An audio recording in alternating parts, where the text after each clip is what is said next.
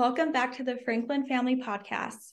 Today's guest is Dr. Lori Montross, who is an associate professor of psychology here at Franklin. Dr. Montross has an extensive background in clinical psychology and education. As a clinician, she's focused on preserving the dignity and well-being of people diagnosed with cancer and dementia. She has made notable contributions in areas of dignity-conserving care, multiculturalism, palliative care, positive psychology, and suicide prevention. As an educator, Dr. Montross brings her multi-layered experience to her courses here at Franklin. Today, she joins us to discuss her clinical experience, academic travel, and ways students can manage their well-being at university. So thank you for being here. Thank you, Professor. Professor Montross, you're new to Franklin University, and as students, we're very excited to have you here. And this is a great way to get to know you more. And so what drew you to a career in clinical psychology?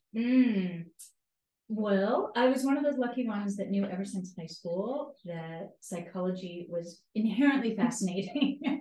So I knew in high school that I would be a psychologist. But part of that, my father was a janitor at a psychiatric hospital when I grew up in Iowa. And it was one of the largest psychiatric hospitals in a tri-state region in that part of the United States. And it's showing my age, but it was long before a time when you had lots of ethical confidentiality. So my younger sister and I would go to visit my father because he would do long shifts as a janitor and sometimes overnight shifts even. And we go to the psychiatric hospital and walk on the units and meet him and bring him dinner. And looking back on that, I think that experience growing up normalized for me this wide range of human experience. Because that was just where we saw Dad. Yeah. And yet there were people there who'd been hospitalized for varying levels of schizophrenia, maybe harm to others, criminal activity, but somehow this was just people that I knew that my father took care of. They're very fascinating. Yeah, so just set the stage for what I think became an ease for me in clinical situations. Yeah. So you have a unique specialization, which is in dignity therapy. So for those of you that don't know what this is, it's a therapeutic treatment used to enhance a sense of meaning, legacy, and positive reflection at the end of one's life. So what inspired you to pursue this niche path? That path in dignity therapy started when I was working at hospice care. And hospice is end-of-life care for people with serious illness, typically within the last 6 months of their life. And I was really drawn to hospice care because it was the only kind of clinical care that I knew of that incorporates spiritual practice consistently, reliably, thoughtfully. And so that was the only hospital setting where I was literally on rounds with certainly the physician and nurses and the therapists, but the spiritual care counselors, the priests, the chaplains, and we were all part of it. So I loved being immersed in that kind of medical culture. It was a really unique experience for me. But dignity therapy blended my love of psychology, a little bit of journalism, because it's essentially getting to interview people toward the end of their life, and you ask them about their life story, and you ask them about and you ask them about when they felt most alive and what they're proud of. And that's the favorite question you like to ask. I read that in an article. It's good. I've had so many interesting interviews where you ask people, when did you feel most alive? And you get some of the most glittery answers that are really fun. So I just always love hearing people's stories. Nice. Yeah. So before your arrival to Franklin, you previously worked abroad at another American university, which is the Caribbean School of Medicine. So did this experience better prepare you to make the transition to an international school in Switzerland? Yes and no. It was my first time living outside of the United States. Other than travels and maybe a summer here and there, but really living outside of the United States. But the Caribbean is close enough to the US that I could be back in Miami, I could be back in Texas if I wanted to be in an afternoon. So I think it offered and afforded me enough flexibility to try stepping outside the US a little bit, but still having a safety net. And so in that respect, it definitely helped with my transition to Switzerland, because I had a sense of, you do this, there's some self-efficacy in it. The only thing that didn't help is the Caribbean is in many ways the opposite of Switzerland. So coming here is different. It's a very different sense of time and flow and activity and the way people interact with each other. So culturally, I think they're quite opposite, but in terms of building enough confidence to really step away from the US in such a large way, I would say yes. It was my first baby step. So what drove you to come to Switzerland specifically? Well, my husband is European, and so we thought it would be interesting if there's a position in Europe. Let's look and see. And I found the Franklin position in part because I'm really fascinated with positive psychology.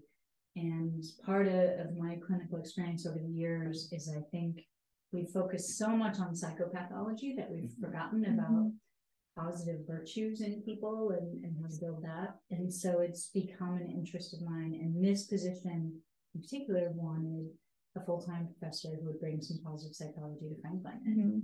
So I raised my hand and offer clinical psychology. Since we don't have that until now. So. And it's exciting that you offer more than one psychology course, which is great. And for Franklin students, please, we recommend taking a class with Professor Montross. And new ones too. So. Oh yeah, definitely new ones. And you also led your first academic travel. Yes, which is great. This is exciting. And it took place in Spain. Can you explain what this course examines?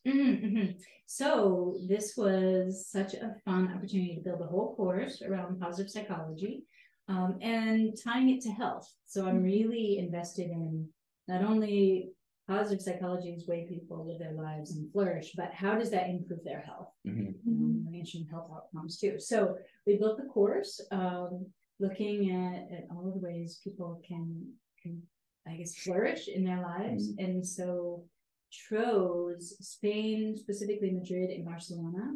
Yeah, that's the question I want to ask you. Why Spain? Why Spain? Because I wanted this blend of a place that would have art and food and fun, because we talk about humor and playfulness. We talk about music as therapy, and particularly Madrid a bit more so than Barcelona, but really both. They also have some extensive park systems where people can have restorative nature in their urban lives, and that was a priority for me too, because I really feel like being in commune with nature is part of how we heal ourselves. So that was how it all came together. And you definitely bonded with your students and formed a very nice connection with them. What was something you hoped your students would gain out of this travel?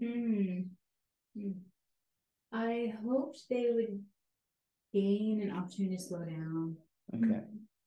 That was really my pitch. Slow down. Let's pay attention to each other. Let's pay attention to what's around us. We did one activity. We walked through Madrid together with the group. So 22 of us on the sidewalk. That's quite fun. And I invited them to simply think. So we purposely walked silently as a way to take in what's happening and be present. But I asked them in their mind to ask themselves during this walk, it was about a 20-minute walk, simply say, I wonder who. And so the exercise is you look at the flowers that have been tended in the garden and you say, I wonder who tends the flowers. You notice an apartment with beautiful lights on and you say, I wonder who picked those lights. So like the little things. That we look over so often. And we sort of forget all the people that are contributing to our lives in meaningful ways that we don't acknowledge. So that being an example of let's just slow down for a minute and take a deep breath and so they also were asked to keep gratitude journals all semester, so they I've been asked to write 5 things, brief things, but 5 things we're grateful for every day. Great. To kind of appreciate what's there. So to segue, we're going to talk about mental health. So based on your experience at different institutions as an educator, in your opinion, what are the most common mental health concerns you see amongst university students? Most commonly, I see anxiety, depression, and unfortunately some suicidal ideation. And as mentioned before, your positive psychology course offers students the opportunity to learn theories and evidence-based of interventions in order to optimize health and well-being. Right. And for those who can't take that course, could you tell us a little bit about some of these interventions? Gosh, so sort of a short tip list. There's so much good evidence around meditation and mindfulness practices now. In fact, even reaching a point where some physicians are prescribing mindfulness and meditation. So we did a number of exercises in that class looking at the range of meditation. Some are guided imagery, some are meant to gain a blank slate. I would recommend just starting with some really simple ones to help people center and bring them in the present moment. Because a lot of that anxiety is worrying about something in the future that's not yet happened and may not even happen. Exactly. I had one of my hospice patients actually years ago, she gave me this wonderful quote that I keep thinking about, that she said, most of the things you worry about never happen anyway. Exactly. So like you said, just stand, take a deep breath, and out of your control too. Exactly. Yeah, right. Yeah, we do. We talk about something, sort of this balance between you want to be optimistic in your life, but also accept what is, instead of grasping to change, try to change things so often. So that would be, I think, a readily available, more easily implemented first practice. Because if we can be a bit more mindful, it opens up other kinds of activities. But that's a place to Thank you for the tip. Yeah. That's very great. Hope we get some listeners that take it under consideration. Yeah. So as University Day approaches, which is going to be tomorrow, so Franklin, this year's theme is about mental health and wellness. Yes. So what does wellness personally mean to you? Gosh, I thought about this question because in some respects I ascribe to the theory that when we are being authentic and spontaneous, it's such a nice indicator of well-being. Because when we're not being our authentic selves, we get wrapped up in lots of things we don't want to do. Our time management is off, our sleep is off. Definitely. We're less present for people. We're trying to be someone we're not, and it's detrimental to our friendships and our relationships. So I think getting to know who we are, so I think self-exploration, self-awareness, but showing more of our authentic selves to others is a great way to enhance well-being. And then there are some psychological theories that suggest when we're spontaneous, that's kind of the epitome of mental health, because it involves being confident and knowing ourselves, being willing to take risks, knowing when to take appropriate risks, and having a little bit of humor and laughing at ourselves in the process. And saying, well, I tried that and that didn't work, but it's okay. And I'm just fine. And so I love those indicators, and being around people who can bring that out in us, whether that's friends, loved ones, maybe they're mental health professionals, but anyone that we can find as a coach to bring those aspects out in our life, I think is really beneficial. Couldn't agree more. So what are some initiatives you hope to see Franklin implement in the future? I love what the Office of Student Life is really trying to build around a wellness center. however expansive or not that may be. But I think the intention of that is the right place to start.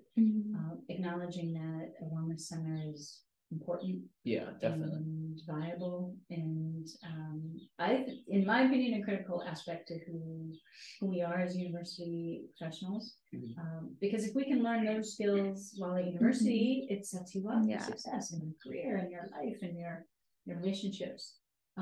So I love what they're doing, and I love what the Green Office is doing around nature. And again, I'm such a fan of restorative nature, and thinking about natural environments as a way to improve our. It makes you happy. It makes nature makes you happy. And I like the integration they've been doing, especially we're gonna see tomorrow. I feel like the integration with the Green Office, like this initiative. I think so too. I think that's in my short time thus far at Franklin, I think that's a strength of ours, is this blend of environmental science and psychology. I think we have a lot of potential there. And students who think in both realms, which is a unique asset. I've not seen that at other universities. Because I feel like that will help students as well in the future after they graduate from Franklin. Whenever they have, a time where they're struggling or something is happening, then they'll look back to what they did in university to help them accomplish the skills we learn now. Exactly. And we can help others as well, not just us. So Completely agree. Well, thank you so much for coming on.